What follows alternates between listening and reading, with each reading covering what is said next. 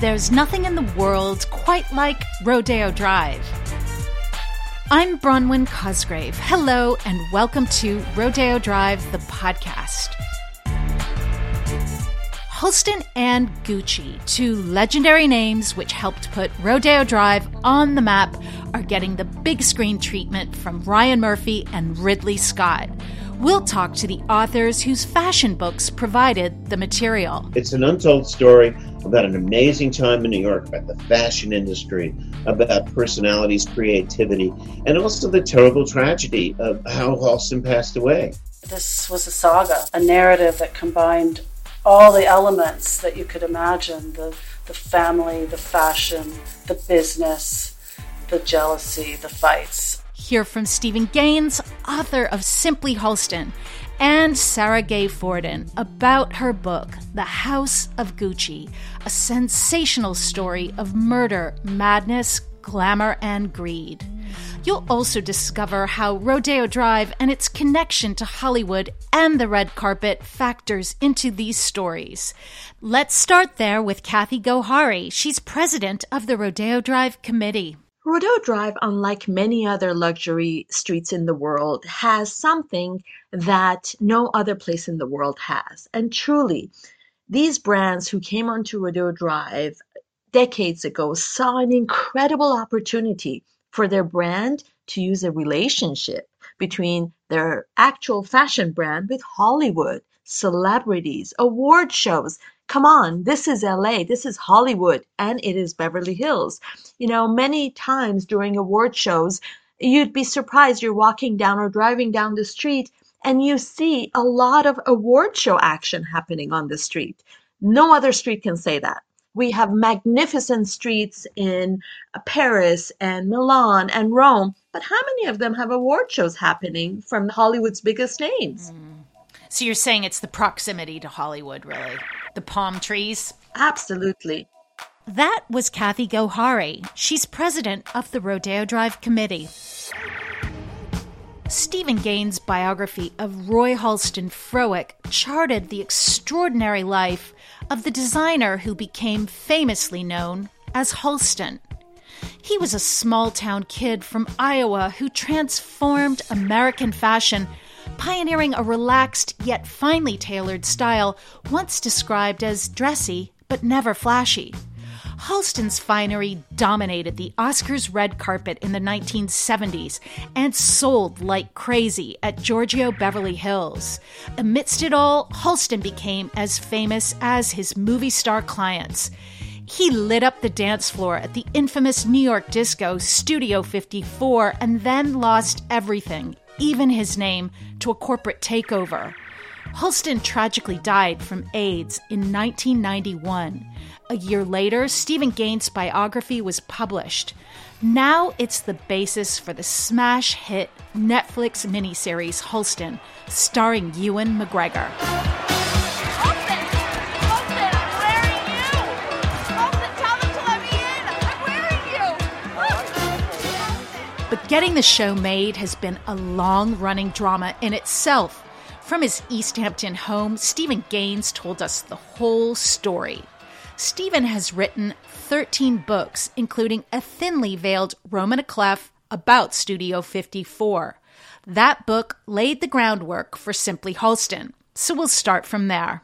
You know, a roman à clef is French for a book of keys, and what it means is you're supposed to disguise the characters and their identities in some way, but tell a story that otherwise you wouldn't have been able to tell if you had used the real names.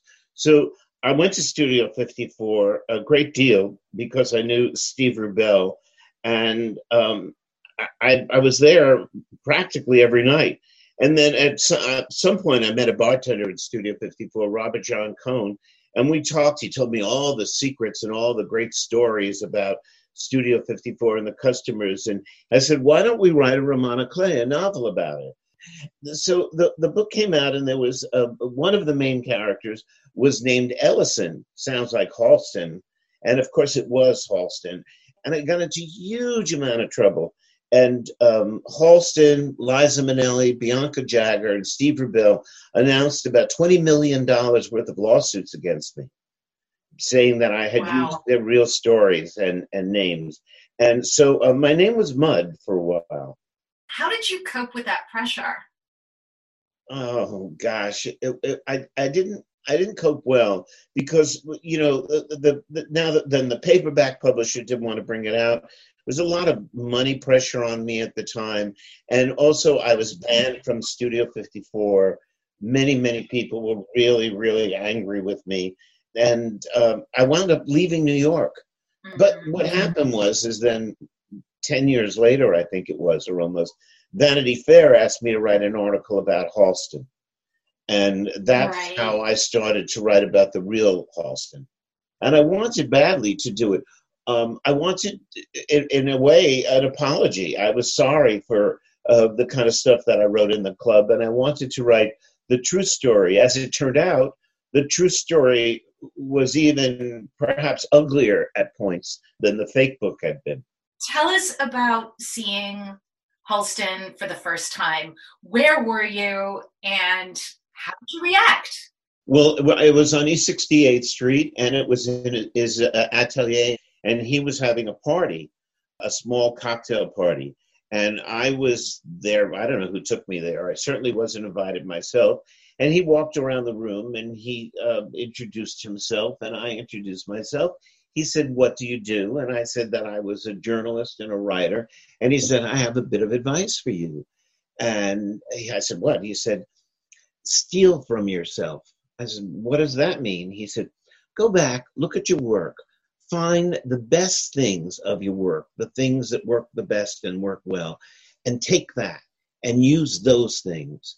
And so at first I thought that's a lot of baloney. And then I really thought about it for a long while. I went back, I read my books, I saw the things that really worked in the book, some things that didn't.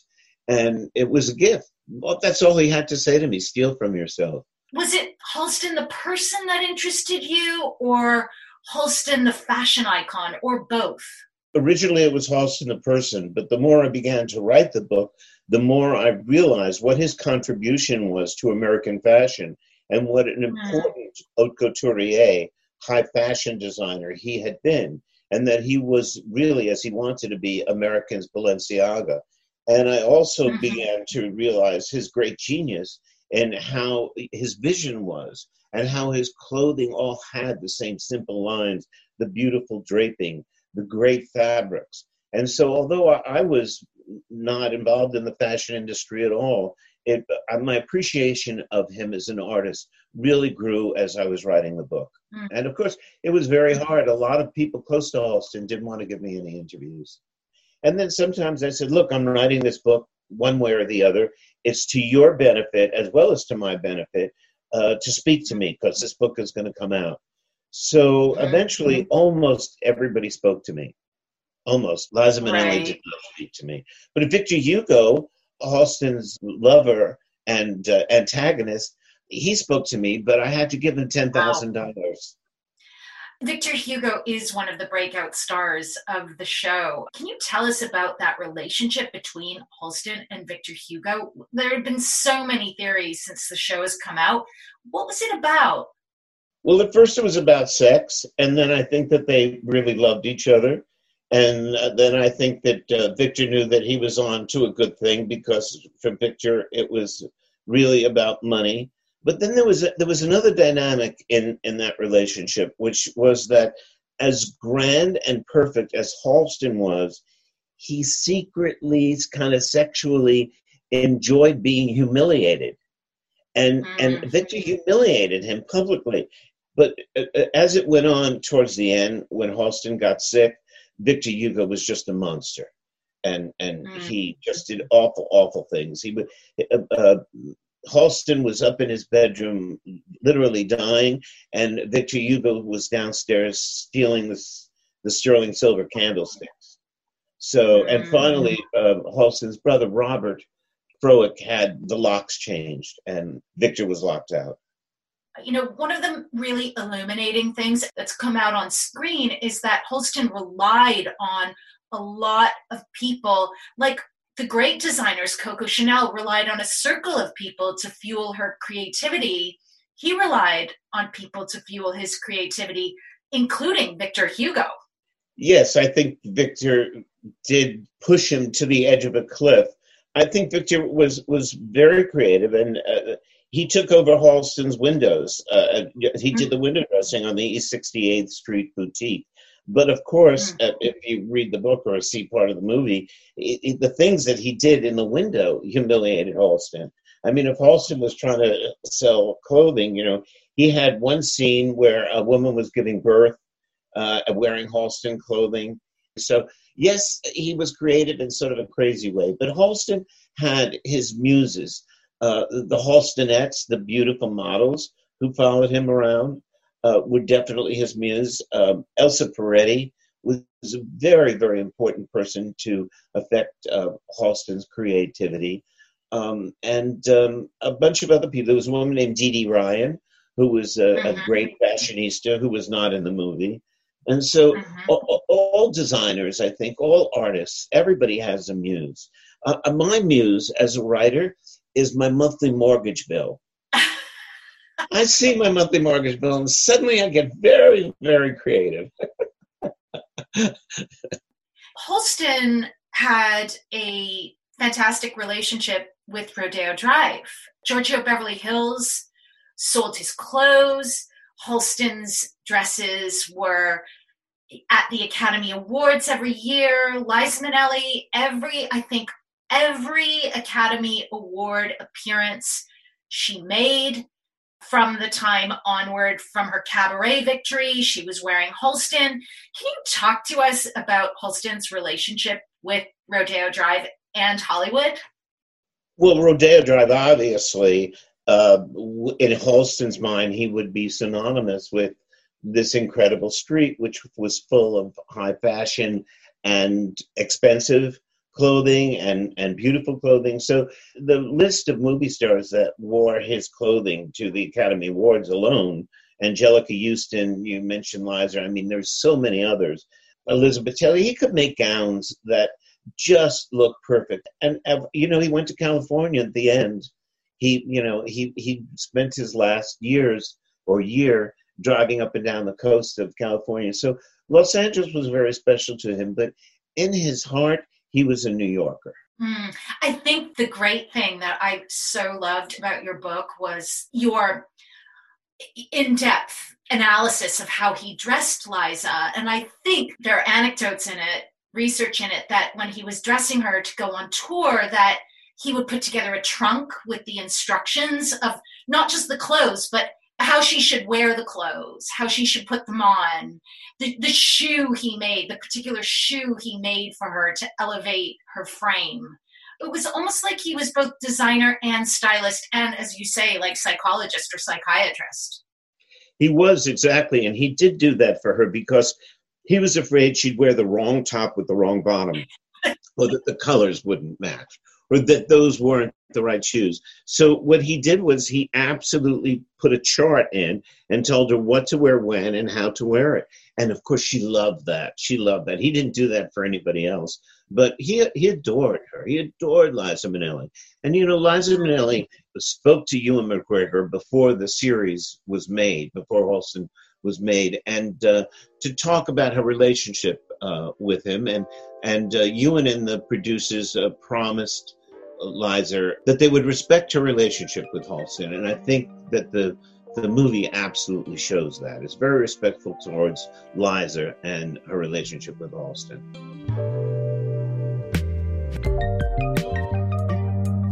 You are listening to Stephen Gaines, author of Simply Halston, the biography that inspired the Netflix series Halston. It was directed by Dan Minahan and produced by Ryan Murphy. Ryan Murphy has created numerous TV hits, including shows exploring fashion and the fashionable at the intersection of gay, transgender, and camp culture. Those shows include Pose, The Assassination of Gianni Versace, American Crime Story, The Politician, Hollywood, and now Halston. But the project sat in development purgatory for decades. Back to Stephen Gaines. Well, I mean, the book was optioned by Christine Vachon, who's a great producer and was one of the producers on the series. And then a whole bunch of people wanted to be Halston. First, they wanted Rupert Everett. And Rupert didn't want to play any more gay roles, he said, because he went on to play many more. Then it was Brendan Fraser was going to be Halston. Then for a long time, Alec Baldwin was going to be Halston. That one took like 4 or 5 years off of it. It just went on and on of people saying they would do it and then not doing it. And then it originally was going to be an art house movie, like a 2-hour movie, an hour and a half movie, a feature film.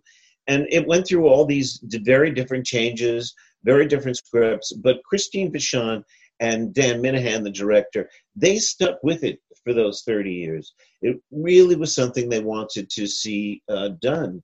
And then suddenly Ryan Murphy appeared on the scene and waved his magic wand. And also, he did a superb job. And my role, by the way, in adaptation was to stay away. And then on the other hand, you have Christine Vachon, who is an indie film icon. Still Alice, Velvet Goldmine, all of the Todd Haynes films she has produced. Carol, she works with Todd Haynes. She made that movie, Carol. And she was also one of the first advocates of what they call queer cinema. And she always did movies that had a lesbian or a gay character in it. And she is also unstoppable, unflappable. She's just like a train that is going ahead and pushing ahead. And years ago, my agent said to me, keep this book with Christine. She's the one that'll get it done. And she did. And it was so entertaining. And somebody called me, a reporter from the New York Times, and said to me, how does it feel to contribute to something important? And I thought to myself, that's amazing that the New York Times thinks that this is something important. And it is, in a way. It's an untold story about an amazing time in New York, about the fashion industry, about personalities, creativity, and also the terrible tragedy of how Halston passed away. A lot of people are saying this is great because it's showing a younger generation who this person was, people who would have just maybe seen Halston on QVC or a couple fashion lines that didn't work, really. Do you think for fashion, this is something that is really important right now? I was stunned to find out that people didn't know who Halston was. The entire fashion industry took a major turn. For a while, only the manufacturer had their name on fashion. You very rarely saw a designer unless it was a famous fashion designer from Paris. And so the 70s was the time when Calvin Klein put his name on, Halston did, and all those others. So it was very, very important because people began to buy clothing because they liked the designer and the style of the designer.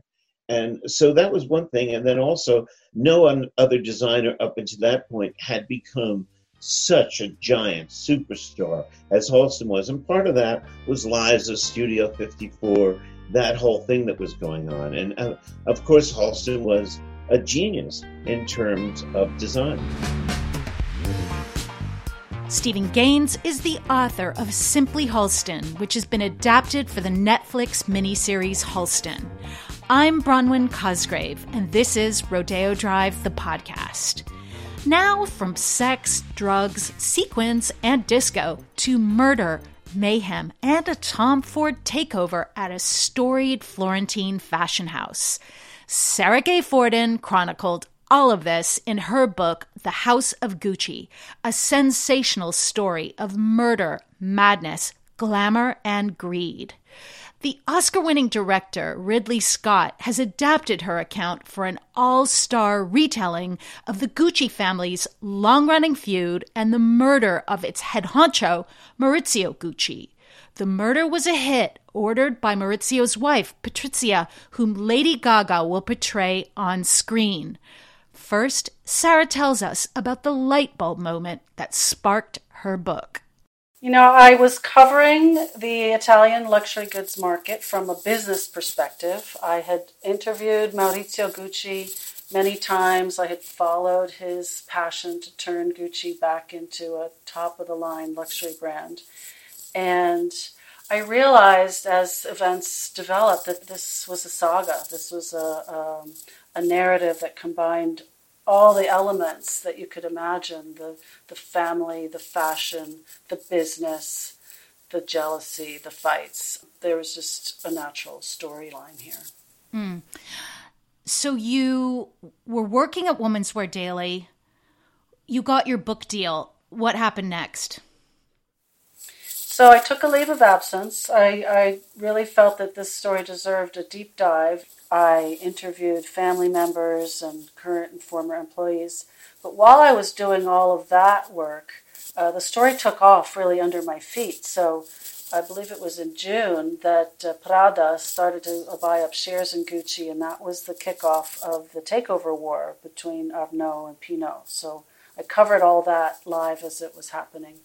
And then the Patrizia's trial started, and that was about a 3-month process, and I was in the courtroom every day. So it was really a very intensive reporting process, even before it became a writing and editing process. You know, you and I have talked about this trial of Patrizia Gucci. Can you explain what it was for Italy? Well, first of all, the murder of Maurizio Gucci was a shocker to everyone, and there was no sense that a prominent businessman could be gunned down, walking into the doorway of his office in broad daylight. That was not something that happened. And so first and foremost, his murder was just out of the norm and very perplexing. And as we know now, it took them 2 years to actually figure out that it wasn't a business deal gone bad or a mafia thing or, some other kind of financial crime. It was a crime of passion. But tell us how the trial played out in the media and to the country. Well, there was a huge focus on the trial. The Gucci trial was kind of like the OJ trial in the States. It was in the front pages every day, swarms of reporters and photographers and TV cameras. Everybody was hanging on every word. Mm. And what was it like being in the courtroom? Well, it was fascinating also because you had, not just one defendant, but 4. So you had all these characters. You had Patrizia in the room. Often her daughters or her mother would come. So there was the family. You had the different jealousies among the defendants. You had Pina, the Maga Nera, who was the Black Witch, who had been Patrizia's friend and a bit of a sort of fortune teller, snorting when she didn't think Patrizia was telling the truth. And vice versa. Patrizia was also not feeling well often, so there was a nurse in the back who was prepared to give her an injection if she needed it. So there was a lot of drama in that courtroom. Mm. Another element which is unusual for American court watchers is that in Italy they have cages for the defendants. Mm. And so in this case, both the killer and the driver of the getaway car were in cages. So that also heightened the tension in the courtroom. And tell us about the verdict. So the verdict, again, everybody was on pins and needles and tenterhooks when the judge swept in. And in Italian trials, the sentence is read out at the same time as the verdict. So the judge came in, and it was a very short verdict, but very powerful. And one of the sort of memorable phrases in that reasoning was he said, Maurizio Gucci was not killed for who he was. He died for what he had. You're listening to Sarah Gay Forden talk about her book upon which the upcoming film House of Gucci is based. I'm Bronwyn Cosgrave. Maurizio Gucci was gunned down a year and a half after selling his stock in Gucci for $170 million to a Bahrain-based investment fund. Gucci had come a long way since its founding as a leather goods company in Florence by Maurizio's industrious grandfather, Guccio Gucci. That was way back in 1921. I think the story of Guccio is really testimonial to kind of Italian creativity in the Italy that was, rebuilding after the war. And, he came from a very poor background, actually. Later Aldo would weave the tales that Gucci was, they were saddlers to nobility. But he was really, his family had a straw hat making factory outside Florence. He got his ideas by being a bellboy or a busboy at the Savoy. We don't know exactly, but he was smart, he was entrepreneurial, he was clever, and he started to focus on the luggage that the European elite were traveling with. And he thought, this is something that I can do. And that's how he started when he went back to Florence. He started his workshop, and he focused on quality products that he could sell to the traveling elite. And that really became kind of the core of the Gucci brand. It was leatherworking, it was the craftsmanship, and it was the quality. And it was also a family business. Can you tell us about Guccio's sons, particularly Aldo Gucci and Rodolfo Gucci? What were their contributions to the House of Gucci? Yes, so the Italian saying is the first generation creates, the second generation expands, and the third generation destroys. And really, in the case of the Gucci saga, that was very true. They almost destroyed it, but as we know, it's survived and revived and lived on.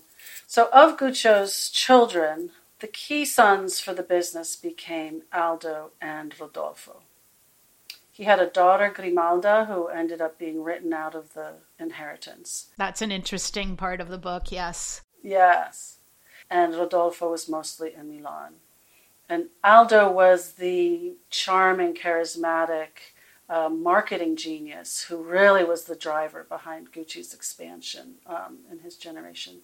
And Rodolfo was the more austere, reserved gentleman, but he put a lot of energy into creating some of Gucci's most luxurious bags and the clasps. And he was the force behind the creation of the Flora scarf, for example, which is one of the Gucci icons, which he had made for Grace Kelly, who at that point was Princess Grace of Monaco. You describe Aldo Gucci as a marketing genius in your book. Why? Well, he realized that a brand needed a story, and he realized that it needed sort of word-of-mouth communication to light the fire. And so he started coming up with these stories about how Gucci's were saddlers to nobility, and he wanted to capture people's imagination with the brand. And this was way before PR strategies and advertising campaigns, and yet he really had caught on to something. For example, we're going to talk about Rodeo Drive. He understood, he was one of the first to understand the power of having your bag or your scarf worn by a celebrity. How did he discover that? So, we see Isabella Rossellini, wearing Gucci. We see Frank Sinatra, ordering Gucci loafers. We see Sammy Davis Jr. buying the exact same white leather Gucci couches that Aldo had put in the Gucci store on Rodeo Drive. So he caught that early, and I would say he was, one of the first to employ celebrity marketing. You're only as good as the customer you dress. I think Halston said that. Yes. How did Gucci attract an American customer? So it actually happened before they hit Fifth Avenue. Well, they were coming to Rome. So this was so the first expansion, and there's a great story behind Aldo's conflict with his father over wanting to expand the brand. But he managed to convince him, and they opened the first store outside of Florence in Rome. And what he saw was that as the war was ending, there were American servicemen and women who were buying up things to take back home to their families. And so he thought, well, why do we have to wait for the Americans to come here? Why can't we go to them? And that was the impetus behind the New York store, which opened in 1953. Gucci was one of the first Italian brands to open a boutique on Fifth Avenue. How did Fifth Avenue lead Gucci to open a boutique on Rodeo Drive in 1968? So Aldo, in addition to being a marketing genius, he had that intuition for a good location.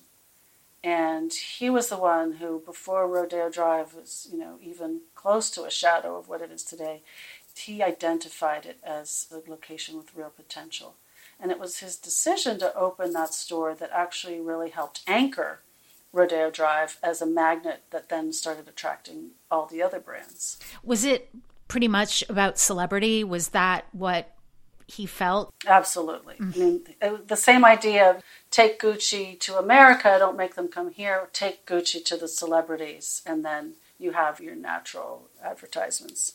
Paint the scene of the original Gucci store on Rodeo Drive. Tell us what it was like. Well, you could just imagine. I mean, it was late 60s, early 70s. It was glass and bronze. There was the emerald green carpet.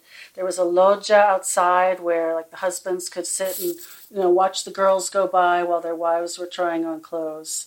I mean, it was kind of the epitome of the late 60s, early 70s. It was really cutting edge for its time. Generations of designers, Tom Ford, Frida Giannini, now Alessandro Michele, have riffed on the work of Guccio Gucci. Why? Well, really, as I said, I think earlier, he's the core of the brand, and the tenets that he laid down have really been the most lasting. And I think even today, I mean, there's so many brands out there, and they're all competing, for your attention, for your dollars. And it's the brands that are the most authentic and have the richest story, I think, that are going to be lasting. Sarah Gay Forden is the author of The House of Gucci, a sensational story of murder, madness, glamour, and greed. Sarah covered the Italian fashion industry from Milan for more than 15 years. This was a time when the great labels which you see along Rodeo Drive, including Armani, Ferragamo, Prada, Versace, and Gucci, transformed from family-run operations into globally known luxury mega brands. You've been listening to Rodeo Drive, the podcast. I'm Bronwyn Cosgrave. On the next episode, we're going into the world of ultra-luxury watches. Find out why more women are wearing top-of-the-line timepieces. Women want watches that express who they are because they're buying for themselves. So I think the days of the man in your life buying the watch for you, I think those days are over. Rodeo Drive, the podcast, is presented by the Rodeo Drive Committee with the support of the City of Beverly Hills, the Heyman family, 2 Rodeo Drive, Geary's, and the Beverly Hills Conference and Visitors Bureau. Rodeo Drive, the podcast, is written by Francis Anderton with editing and audio production by Avishai Artsy. Brian Banks composed the theme music. Livia Mandul, Callie McConnell, and Scylla Genya are the production coordinators. The executive producer is Lynn Winter. Please rate, review, and subscribe to Rodeo Drive, the podcast. Share it with your friends. Join us on Instagram @Rodeo Drive. See you on the street.